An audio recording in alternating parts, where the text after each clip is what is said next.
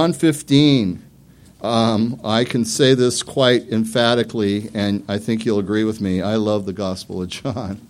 And so many of you have given me so much encouragement on it, and the encouragement that I know is this. I could really mess up, but it'd still be hard to mess up the Gospel of John because you could just read it, and even if you don't understand everything in it, Jesus is talking and saying things that nobody else could say and nobody else would say. And we love him for it. Now, tonight is it's the eve of Rosh Hashanah, that Jewish New Year begins at sunset. 10 days later is Yom Kippur, the Jewish Day of Atonement. Last week we went through Leviticus 25 along with the first 5 verses of John 15. As I had mentioned, I had no idea about the Shemitah, this whole thing about the year of release that's going on. I just knew I wanted to go to Leviticus 25, and then I found out that that's all happening. And if you didn't hear about this, then you just need to listen online or something, because I'm not going to repeat it. But we're all looking for Jesus in his word, in culture, in life, and he is working. Don't doubt that. You won't always see it clearly, but he is working. And as we begin today, I need to kind of tell you a story. And if you've heard this and you know the end of it, keep your mouth shut. Okay? All right? Did I say that real nicely? Because I really want to be a nice guy. Okay. So this really happened about over 2 decades ago. You know, Japan is pretty famous for their rail lines, their high-speed trains. You know, they have really great high-speed trains, and they were developing a new one that was going even faster. And they contacted Boeing because they knew and had contact with Boeing. They have a chicken bazooka, not live chickens, but that they shoot chickens at the glass that they've created for the airplanes, because birds will fly into it as they're taking off up to a certain level, up to 200 or 300 miles an hour. It'd be a bad day for the pilot in the plane if a bird crashed through your glass. So they test them with these chicken bazookas. You should get one. You know, you could incorporate it to the restaurant. Okay. So anyway, they connect with Boeing. They have their new shields. So and these guys are very meticulous, and everything's lined out. And they put the glass. You know, they had it set up like a regular train. The glass, the seat, there's the bulkhead behind it, etc. They go out, set the distance, set the chicken gun, plug the chicken in, fire, right through the glass, right through the back of the seat where the pilot would be sitting, or the driver, right into the bulkhead. They start all over again, contact Boeing briefly, and just, they go over all their specs. They do it again, same thing. They call Boeing. Boeing's guy says, look, we want you to give us a detailed run of every complete detail from start to finish, buying the chickens, everything that you did, so that we can figure out why this is going wrong. It couldn't be that bad. It shouldn't be that bad. So the Japanese company went through every detail. They faxed it over or emailed it. It was probably fax back then, wasn't it? Faxed it to Boeing. Boeing goes over their notes and faxes them back one sentence. And the sentence is, first, you must defrost the chickens. You see, a frozen chicken is like an atom bomb. It's like a cannonball. They went to the market and bought chickens, but they bought frozen ones. They're probably easier to fit in, and they slide nicely and everything, but you got to follow the directions, see? Life can be one of those burdens Joel was praying about, is when you're doing things wrong. Honestly, there's a scripture that says the way of a transgressor is hard. And that's not, those bad people out there. When I transgress God's ways, when I mess up, when I'm not not intentionally, but just by happenstance or lack of attention, I just create problems for myself. I've done that. Has anybody else here done that? Yeah. So anyway, Jesus in John's Gospel is the great I am. He declares himself to be I am, not I was or will be, I am, eternally so. And we're going to read the first 8 verses, even though we've read the first 5 before. I am the true vine, and my Father is the vine dresser. Every branch in me that does not bear fruit he takes away, and every branch that bears fruit he prunes it, that it may bear more fruit. You are already clean because of the word which I've spoken to you. Abide in me, remain in me, dwell in me. And I in you, and the branch, as the branch cannot bear fruit of itself unless it abides in the vine, neither can you unless you abide in me. I am the vine, and you are the branches. He who abides in me, and I in him, bears much fruit, for without me you can do nothing. If anyone does not abide with me, he is cast out as a branch and is withered, and they gather and throw them into the fire, and they are burned. If you abide in me and my words abide in you, you will ask what you desire, and it shall be done for you. By this my Father is glorified, that you bear much fruit, so you will be my disciples. Jesus is not rebuking his disciples. He's not yelling at them. He's encouraging them and directing them. And in less than 24 hours, he is going to be cut off, killed, crucified.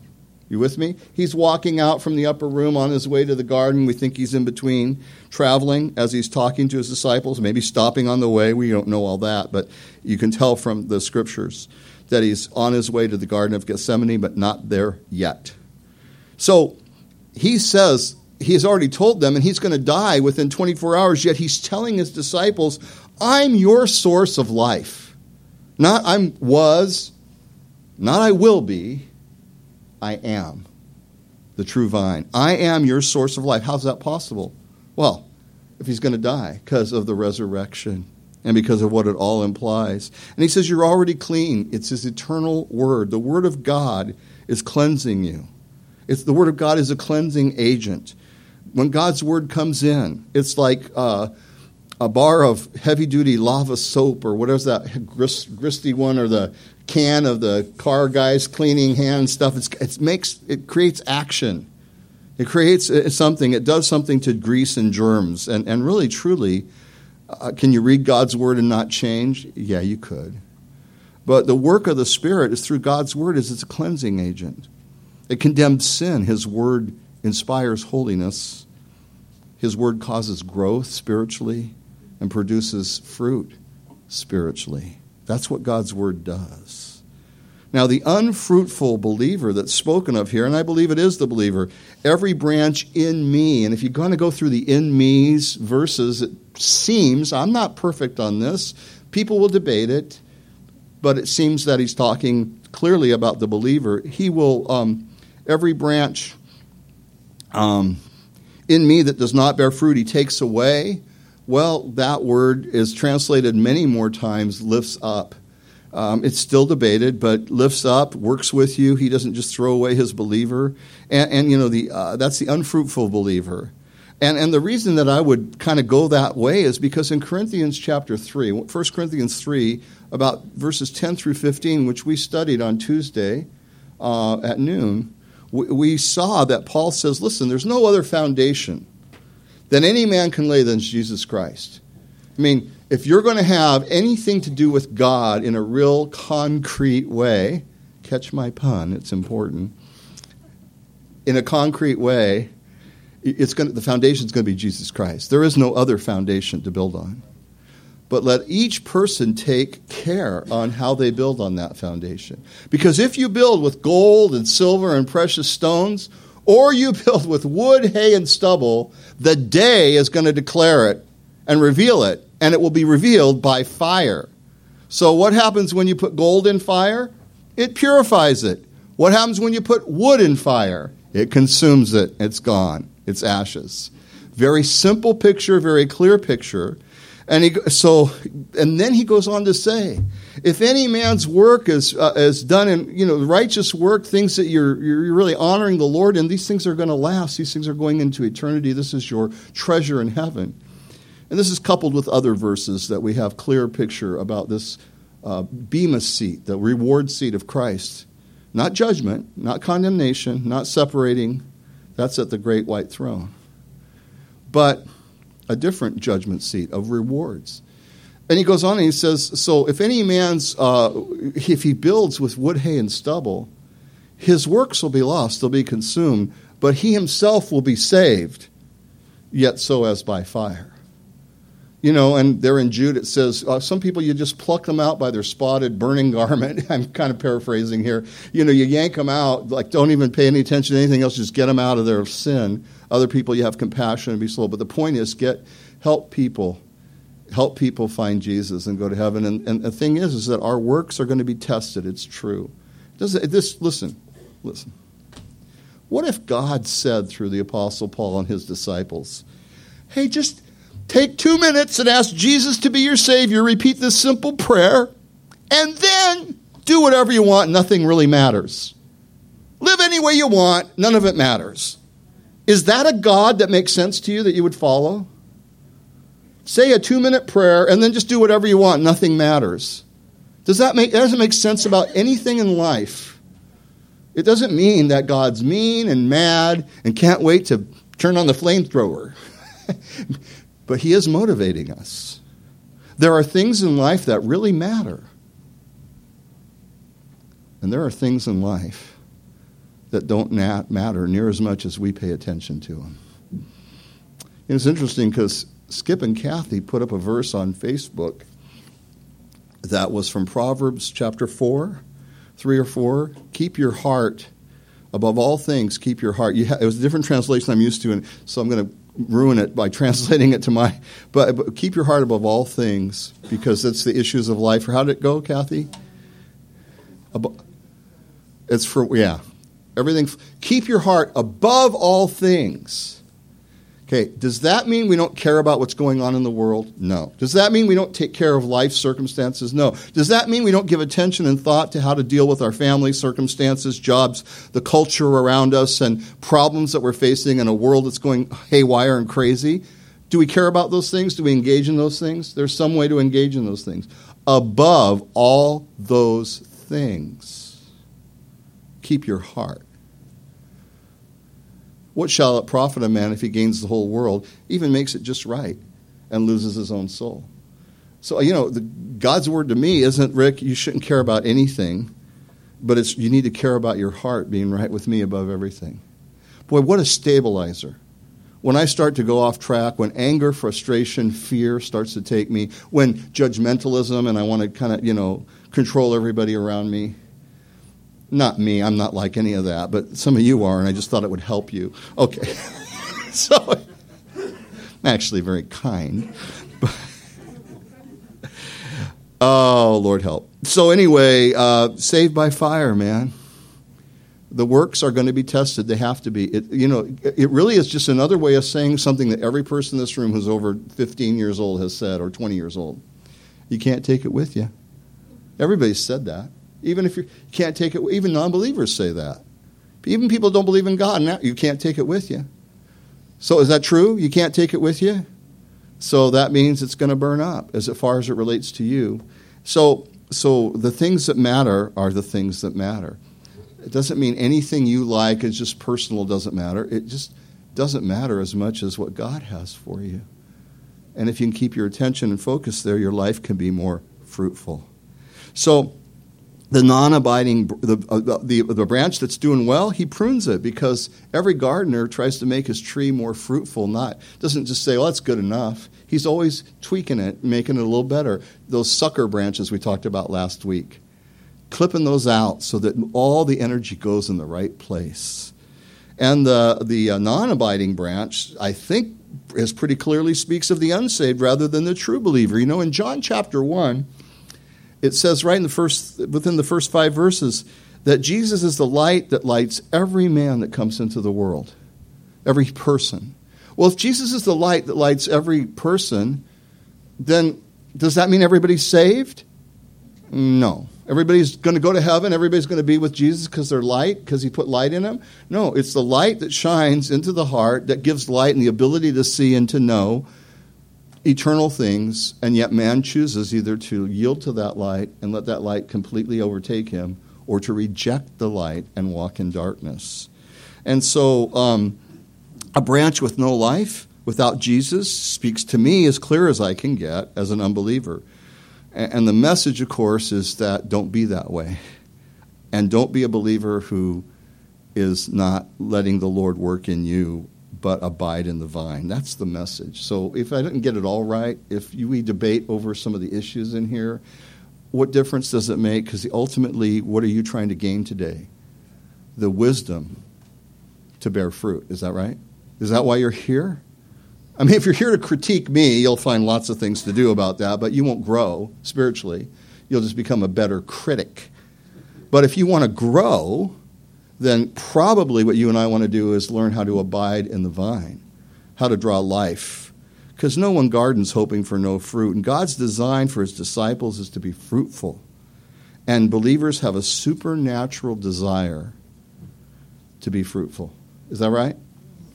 A believer can go through a lot of ups and a lot of downs. You know, sometimes I'm up, yeah, and sometimes I'm down. I'm going to do Amy Ripkema's Sing My Way Through the Bible Study. We'll see how many people show up next week. Although when she does it, it's wonderful. But okay, so Amy, I know you're out there, and the kids, thank you. You know what? We'll have our ups and downs and times where you feel like you don't care, like you can't do it. You'll have all these emotions and et cetera. But deep within the believer's heart, they know that they know that they know, I've got to become fruitful. I need to be fruitful. I want God to work in my life. Isn't that true? You wouldn't. Some of you would not be here today if that wasn't true. The Lord just kept pulling on your heart, pulling on your heart, pulling on your heart. God, I want to be fruitful. 9 through 15. As the Father loved me, I've loved you. Abide in my love. If you keep my commandments, you will abide in my love, just as I have kept my Father's commandments and abide in his love. These things I've spoken to you, that my joy may remain in you, and that your joy may be full. This is my commandment, that you love one another as I have loved you. Greater love has no one than this, than to lay down one's life for his friends. Isn't that exactly what Jesus did for us? He's on his way there now.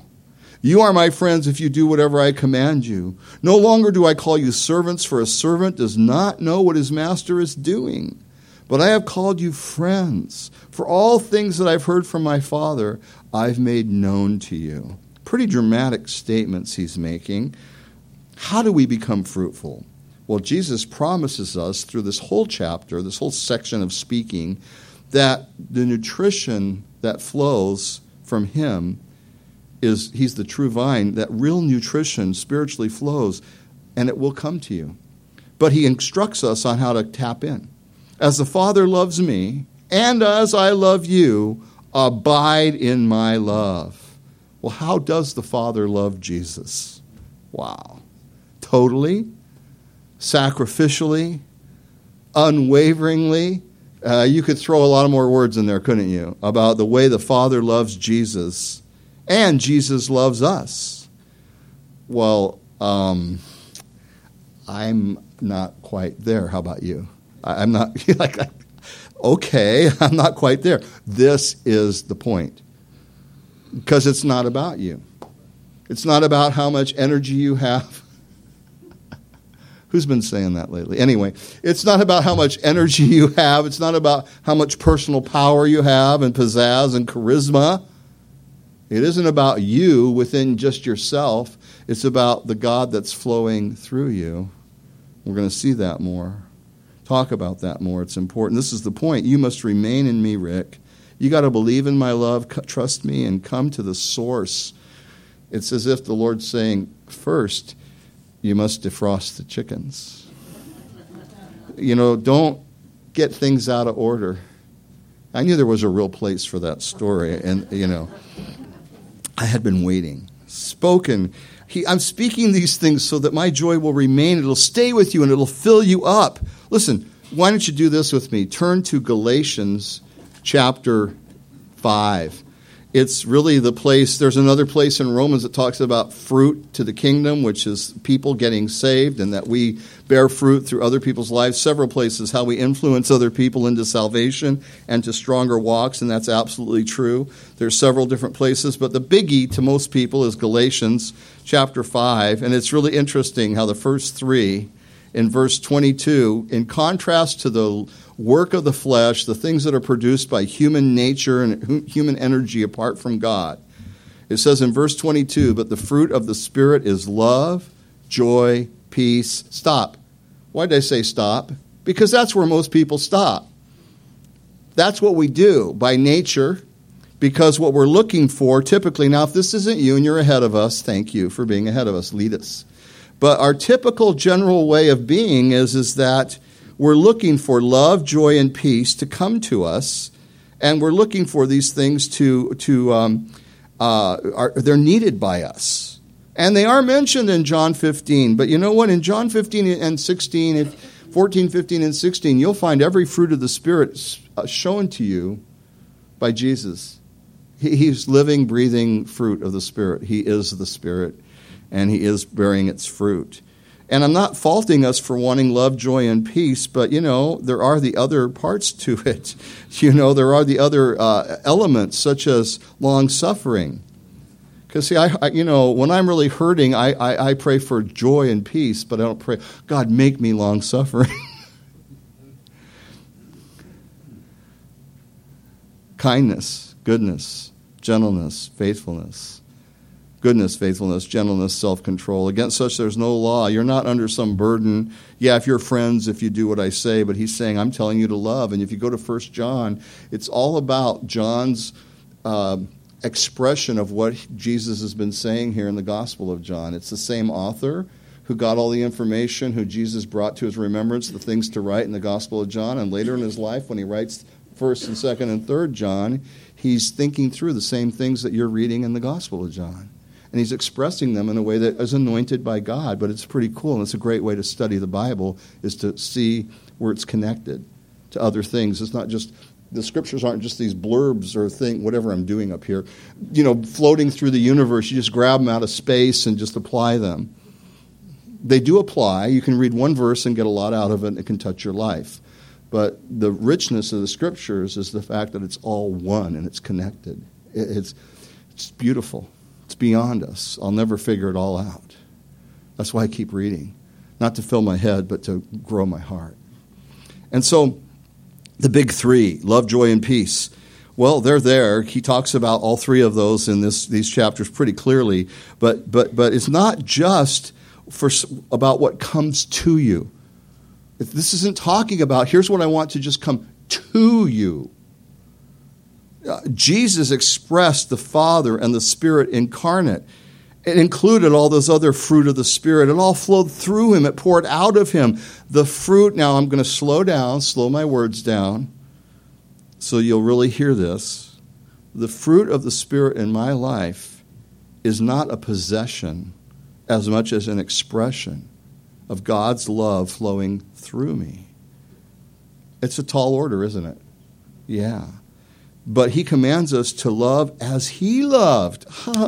But notice, not as servants who just, here's the rules, go do it. Well, why do you want me to do this today? A servant didn't ask his master those kind of questions. And even you, if you have a boss, even if it's a boss who likes you, and you always say, when they say, I want you to go move that stuff in that cabinet over here, why do you want me to do that? Why don't we just leave it there? At 2 o'clock, I want you to go, why do I want... You're not going to have your job long, or you're going to get on the bad side of that manager, aren't you?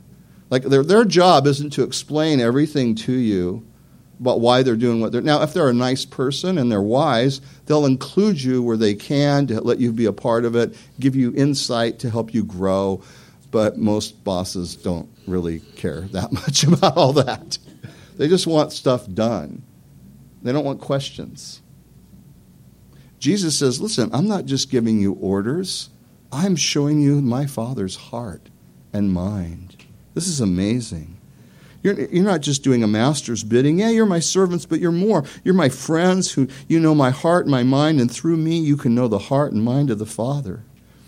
Look, the task is overwhelming, is it not? To be like Jesus, to follow his footsteps, to grow in grace and in the Spirit. But the promise is more overwhelming. See, for everything that you're overwhelmed by that Jesus says that's a little bit hard to do, you're in good company. It's impossible to do without him. Here, try this one on. Love your enemies. On the count of 3. How do you do that? You choose it.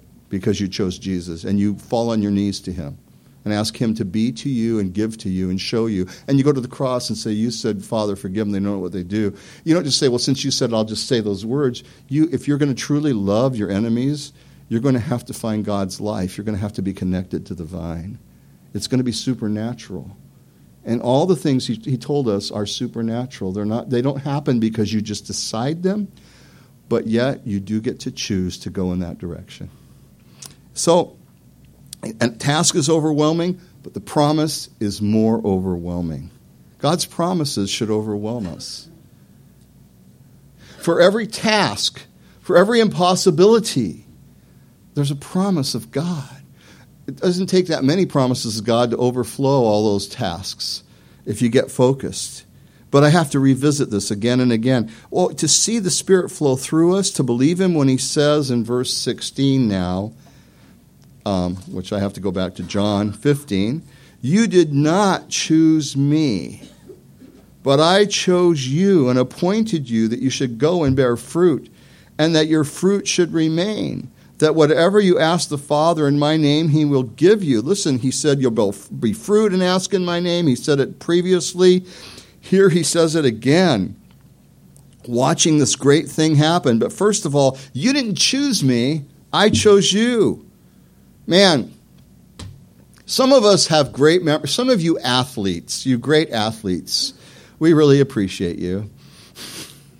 Because you were like the first one picked whenever they lined everybody up against the fence. And, I want John Wilkerson on my team. I got Wilkerson. This is a piece of cake, man. And I'm not suggesting you weren't that person. It's great if you were.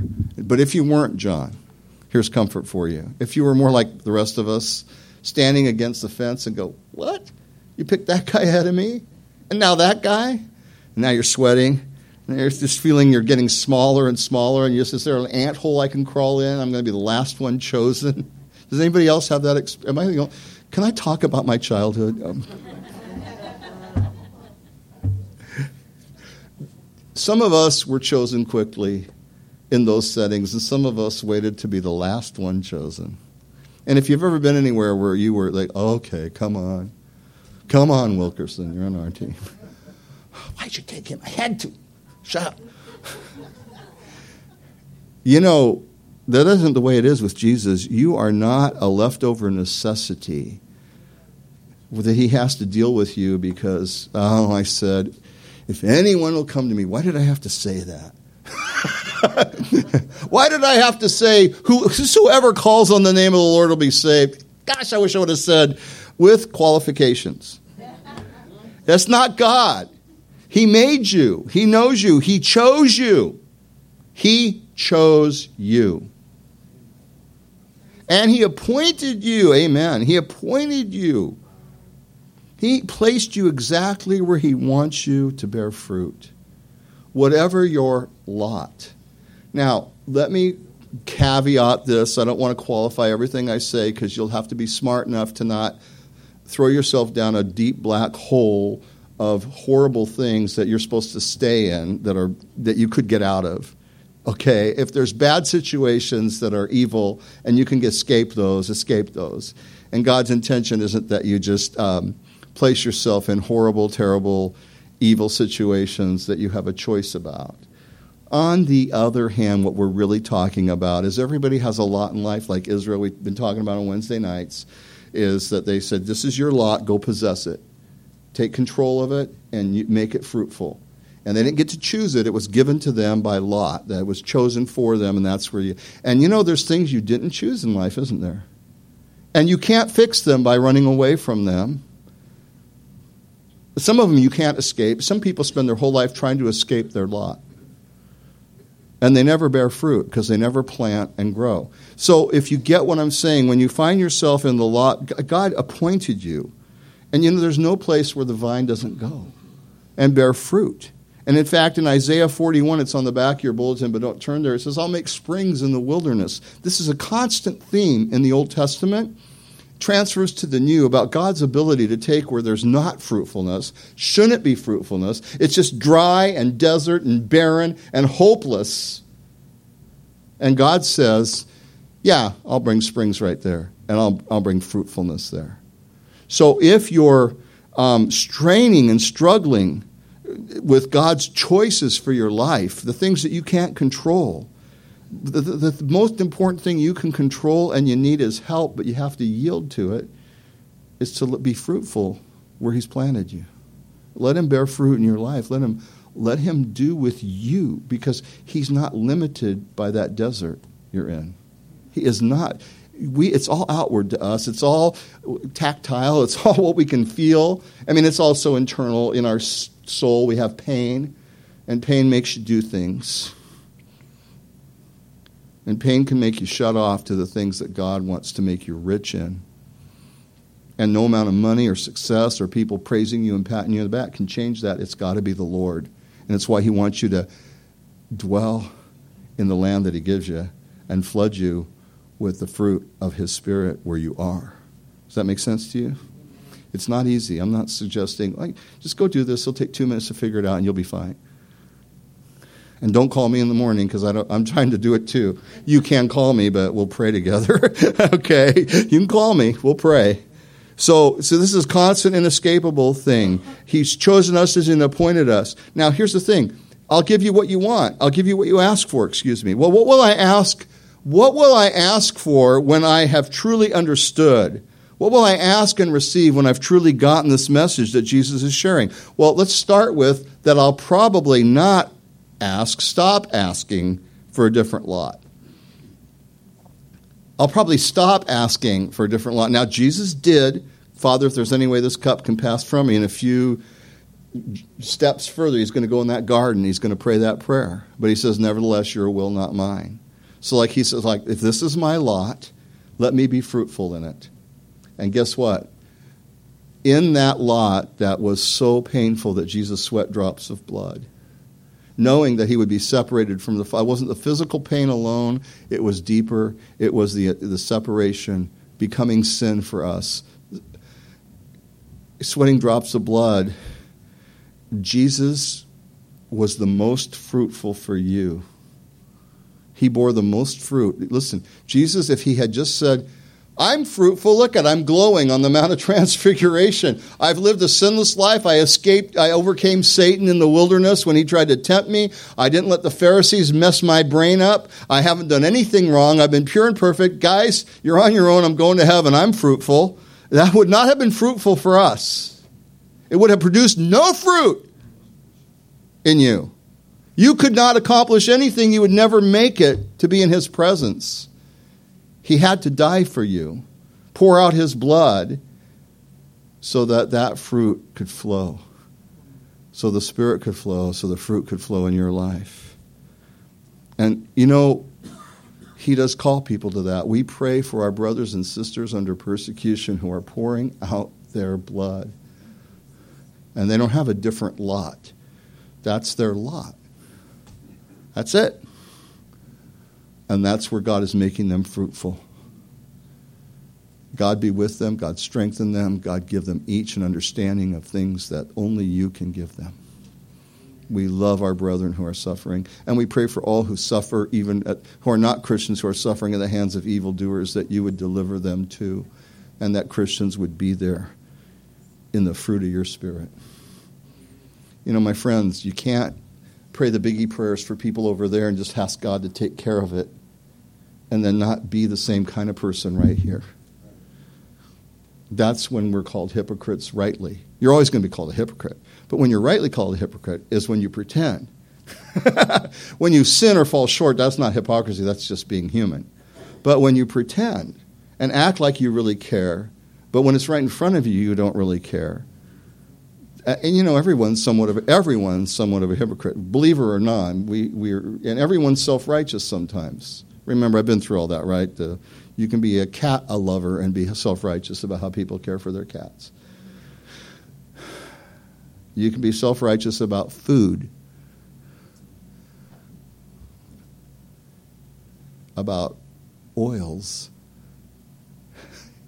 to wear. You can be self-righteous about whatever you're into, can't you? And you don't have to be a Christian.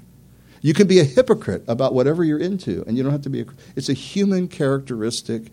Let's be the ones who acknowledge it, face it, and move past it. And when somebody calls you on it, and I've been called on it, you're right. I'm sorry. I was wrong. That's just being real. We think God's asked us to walk 10 feet above the ground, float. Do you know I railed on a guy at a repairing a wheel on my car, a thing with my car when I first moved here. I have no idea why. Because in public and in most situations, I'm pretty. My most excitable time is right here. Okay, I'm pretty calm. You get what I'm saying? I'm pretty, and I don't yell at people by nature typically. And I just said, I guess the customer's always wrong, and I just fuming. And I sat down like this, waiting. And the Lord said, so Rick, what is all this? I don't know what he said, but that's what I said. I mean, when he said, really? And I said, yeah, I have no idea why I'm like this. So when the next person left the guy, and the guy was kind of fuming too, because he tried to, he said, can we work this out? And I don't want to tell you the whole story, but I do know that I walked up to him, and some of you have heard this. I walked up to him, and it's the only one I'll tell you because it worked out well. No, I walked up there. I said, hey, excuse me. He looks at me like, oh, boy, I know they're going to get an earful again. I said, I do not know why I treated you the way I did. It's not typical for me, but I'm certainly responsible for being completely out of control, totally wrong. You didn't do anything wrong. I did wrong, and I just want to ask you if you could forgive me. And he says, you don't know what that means to me, to have you say that to me. And I didn't say, well, that's because I'm a really great Christian, and I'm here to tell you about Jesus. I said, listen, I'm glad it makes you feel better. I really, you're helping me. I feel terrible. It's not, I don't know if I even mentioned the Lord. The thing I needed to do was humble myself and apologize. I'll see the guy later, and maybe we'll talk about Jesus, but... I didn't have anything other. Sometimes you don't have any. If you're really clear in your mind, you don't have another choice except to be honest and to be real and be repentant. And don't play spiritual games with everything. Just be the person you're supposed to be, and when you blow it, repent. Which means you not just say, God, forgive me, but if there's a person you've hurt, you go to them and say, would you forgive me? And you give them the chance to say no. You say, well, I pray that someday you can. Because it isn't your job to force. Well, you have to forgive me. Why don't you let the Holy Spirit do that? You've already been doing your job really well. So, you get what I'm saying? Okay. You better say sure, because I'll just keep going. It's terrible. So, you won't be asking for a different law. What did Jesus ask the Father for? Go through the Scriptures. Do you want to know the answer to that? I'm not going to give it to you in a list for you. Go through the Scriptures and look at the prayers that Jesus prayed. Because he always got everything he asked for. He was in the Spirit. That would really help us in our prayer. What did Jesus ask for? And ask for those things. True blessing produces fruit in others. And Jesus was always looking. When I'm doing my best, I'm not looking to experience love, joy, and peace as much as, and certainly not trying to manufacture it out of the ends of my fingers. Okay, here it goes. Love, joy, peace. You don't manufacture it. You abide. You get close to him. Isn't it great? There's people you really like who are Christians, and there's people you don't like so much who are Christians. But every one of them gets to go to the real Jesus and get near him just as much as you do, and you get to go just as much as Billy Graham or whoever. There's no difference there. There's a true vine. And I get to go to him even if I'm messed up. And you get to go to him even if you're messed up. See, everything else is qualified in life with people. They qualify, they look at you, they measure you, they look at what you offer them, and all this. Without even knowing it, we do this. We got an incredible computer here about what am I going to get from this person talking right now? Do I want to invest in that 3 minutes? I mean, we actually can do that kind of stuff without even knowing it. Jesus has already invested in you everything he's got. Why would he want you not to be near him? Why would he not want you not to be fruitful? We get lied to a lot. We get lied to a real lot. So, Jesus, I can just get close to him and listen for his heart and his mind. Oh, yeah, it's tough sometimes, but if I do that, I'll be fruitful. I'll produce fruit that others may partake of. Joy and peace flow more naturally through me as I participate supernaturally with him. You see, I just need to yield to Jesus. You know, when you're on the road and the signs, you're coming up on another street and it says yield. What does that mean? Speed up really fast and cut the guy off from the right because you can tell he's not going as fast as you want to go. All right, well, that's because you're New Yorkers or Californians. It's everywhere. Okay, it's like patience in driving. That went out with whatever. Okay, a long time. Patience in driving. Patience, the fruit of the Spirit. Patience. So now you've passed your driver's test. You're coming up to get on, and you yield, so you come in behind. And if that guy's you're going him in behind the Lord, and the Lord's going 55, you go 55. And the Lord slows down to 30, you don't pull on the right and pass him on the right. You go slow down to 30. You follow the leading of the Holy Spirit. You yield to the Spirit. You're not in control. You're not, oh, come on, Holy Spirit, I'll show you the way. You're not, do this in my life, I demand. You're just coming in line with him, yielding to the Spirit. Can I measure this work of the Spirit, this love?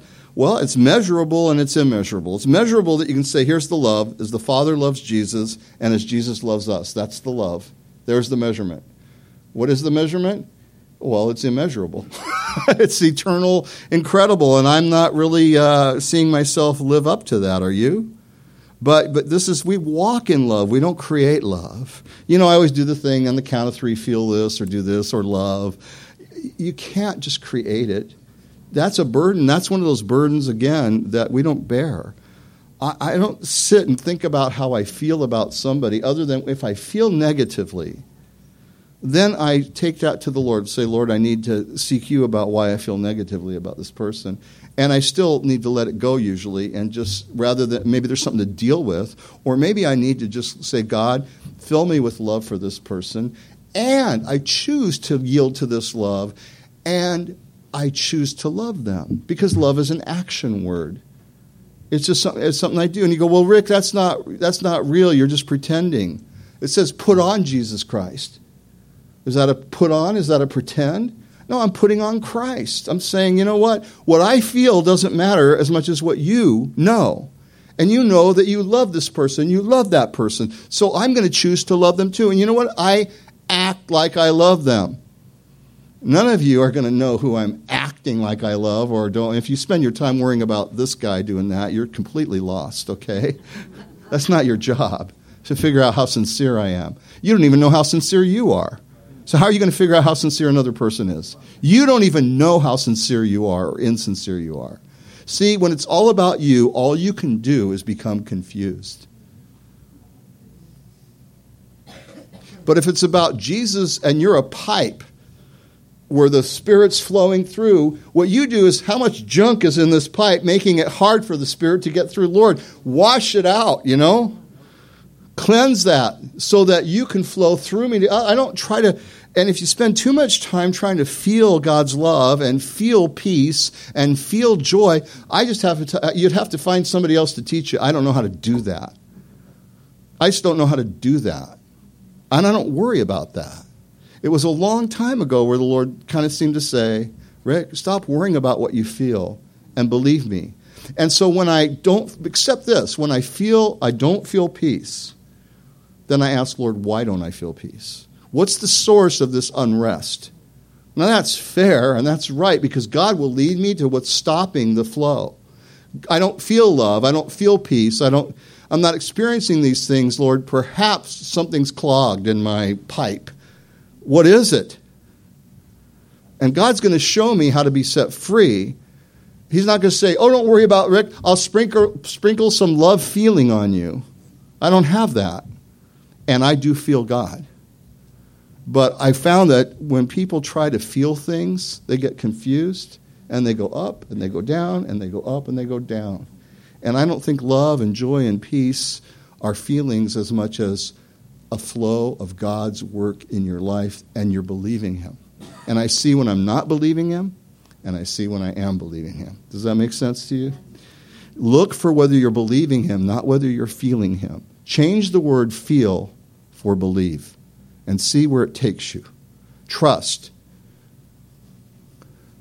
Honor. Now I went to another level here. Not just am I believing you, am I trusting you, because also including that is, am I honoring you or am I dishonoring you? Because if I'm dishonoring the Lord, I'm not going to feel peace and joy. So there's a wide range there to look at. And there's also, sometimes you're going to have to fight not feeling good, but you can have a confidence. I don't feel a lot of peace right now. I'm not feeling a lot of joy. And I'm not feeling a lot of love. But I know that Jesus is my Lord, and I'm trusting him right now. And I'm going to wade through this and walk through this dark valley, knowing that God's with me. You know, don't have to be ashamed of that. Are you ashamed because you have to hold on to the Lord in a hard time? I don't want to make you feel that. That's not the point here. Hang on to him. He loves you. You know, I put 1 John 2:10 on the front of your bulletin because speaking of love, the biggest issue he talks about is loving one another the way he loves us and the way the Father loves him. He who loves his brother abides in the light, and there's no cause from stumbling in him. In other words, as I am walking in obedience to God in what he's telling me here, letting the Spirit rule and just seeking him, I'm going to have less opportunity to fall down and make a lot of mistakes and stumble in sin because my focus is proper. And you know, God used a guy named Louis Mercer to teach me that. I actually told his whole story, my buddy Louis, at a family camp on the Oregon coast many decades ago, 2 decades ago easily. And he was an extreme person, so different from me at the time. Now we're not so different because one of us needed to change a lot. Guess who? He was so extreme. How extreme was he? I'll tell you the rest of my story in a minute, about just what happened at the coast. But like one of the things, I went on a team with him. We were a youth team, and he was the pastor, and I was the head deacon. And we traveled across the country, hitchhiked, and then we set up in Richmond, Virginia, at a house that already was established as a ministry. And then Louis and I took a trip up to D.C., and Louis says, "Come on, I got a friend we can stay with. He lives in military housing on the base in Washington D.C. at the military Andrews Air Force Base." Oh wow, Andrews Air Force Base, cool. So we go over there, and he goes. I say, "Well, I can't get a hold of him. I can't. His number's been just a different number." "Well, how do you know he's still there?" "Oh, he's still there. Rick, you worry too much." Well, I mean, okay. So how are we going to go to his place?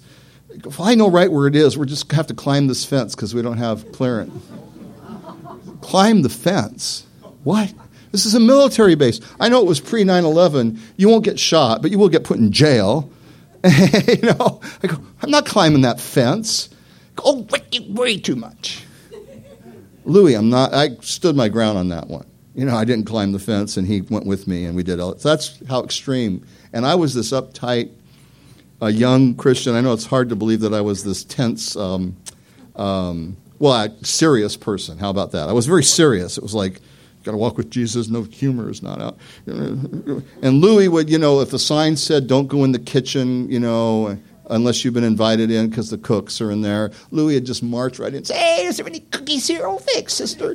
And he'd just walk out with the cookies, and I'd be going, "What?"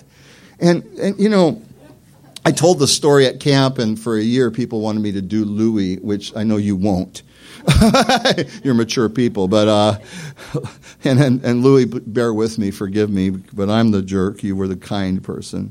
But Louis was extreme personality, and everything about him bothered me, and I hated him. And when they set up teams, I mean, I really did. I was fighting it. Okay, I'm a Christian, so I can't hate people, but I can fight a battle to not hate people. How's that? Is that okay? So I'm hating Louis, and I can't stand him. And they're setting up teams, and we're doing that choosing thing where they call you, okay, the head pastor is going to be this to go to Boston, the assistant is this guy, and I'm going, no, Lord, please, Lord, no, Lord, please, Lord. And they go through 3 teams with the pastor and the head deacon, and I'm going to be the head deacon, and I'm not chosen. And all those guys were soft-spoken, gentle, wire-rimmed glasses, John Lennon-looking kind of guys that, oh, man, what a spiritual man. I could follow him. And then they said, and Louis knew that I hated him because it's hard to hide when you're so disdain for someone. I tried to stay away from him. And then they said, okay, DC team, Louis Mercer, pastor. No, Lord, please. I'm sure he was praying the same thing. No, Lord, please, Lord. No, Lord, please, Lord. No, Lord, please, Lord. This is not my lot. This is not my lot. This is not my lot. This is not my lot. Head deacon Rick Cohen. I visibly groaned and shuddered. He came across the room at the end of the night, and we're breaking up after we prayed. And he goes, put his best face on. He goes, and he's kind of twisted body. He'd gotten a motorcycle wreck, and he's like, he goes, hey, bro, looks like we're on the same team. He puts his hand on. I said, yeah. And I just marched. I'm serious. It was horrible. It was horrible how I treated him. I hated him.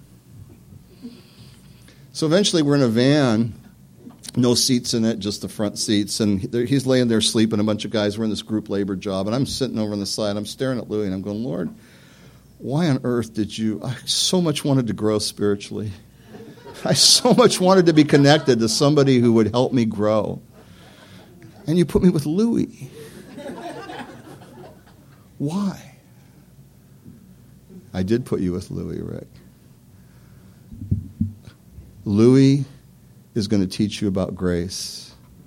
Louis is going to teach you about being free from self-condemnation. Louis is going to teach you how to love others the way I love you. And I could only say, yes, sir. And Louis was best man at our wedding. And I was best man at his wedding. Our lives still, from there on, went a little bit different, and he loves the Lord, and he's a different kind of guy, and he's probably talking about me right now, man. And everything he'd say about what he had to put up with is true, and worse, and worse. We can't do it without him, but he won't do it without us. I could have said, yeah. Well, I don't need Louis Mercer. I'm out of here. The great thing about that crazy youth ministry time of the 70s was you plunk you down in a commune, and unless you run away, you can't escape people. And I think God knew that Rick Cohen would be an escape artist and would just kind of make his own way with all his parameters and boundaries. I talk about, I need to have healthy boundaries. Unhealthy boundaries aren't just having no boundaries. They're also having boundaries that are so far out that you don't have to touch anybody or anything. And for those of you that wish you could live on a mountain with no people within 500 yards and just worship the Lord, you're fooling yourself that you would never grow in Christ. And he's never ordained that. And so you can't do it without him. You got to abide in him. It was the only way for me to grow, was to cling to Jesus and repent constantly and just go through my whole thing. And maybe I went through a lot of that stuff early so that I could help others with some stability, but I don't consider that to be like I'm Superman. That's just something I went through extremely in the early years. And God was just kind to me. I don't have any other reason. But I didn't run away. I wanted to. And I do see people in our day and age, like running is the easiest, quickest thing to do, and kind of nobody holds you accountable. And you get mad when somebody tries to hold you accountable, right? You, meaning Joe Christian. We don't force accountability here. We're not going to come sneak into your house and demand how you behave and who you like and how you accept. You just can't do that. It becomes a weird, weird thing when you do that. But I can say it to your face, any one of you, honestly, with sincerity, with the love of Jesus Christ. Don't run away from things that God wants you to face. Don't run away from things God wants you to face. Because if you want to be fruitful, you're only second in line. He desperately wants you, if I could say it that way, to be fruitful. I've chosen you and appointed you to go and bear much fruit, fruit that remains. God wants to do a lasting work in your life. How long does that work supposed to last? Forever. God wants you to have treasure in heaven. He doesn't want your works to be burned up. He doesn't want you building your life with wood, hay, and stubble. Would you love a God who didn't care about you enough to tell you the truth?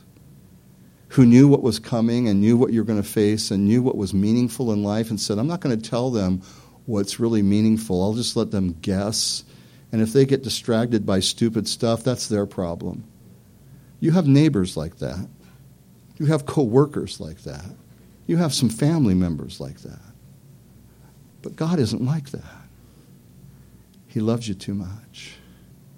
He loves you too much. He's not afraid of pain because he knows. But you might be suffering more pain because you're fighting him. And the only thing I can encourage you to do is like I need to do is make sure that the pain I face is the pain that God intends, but not the pain that comes from fighting my Savior who wants to bring forth fruit in my life. Why don't we stand?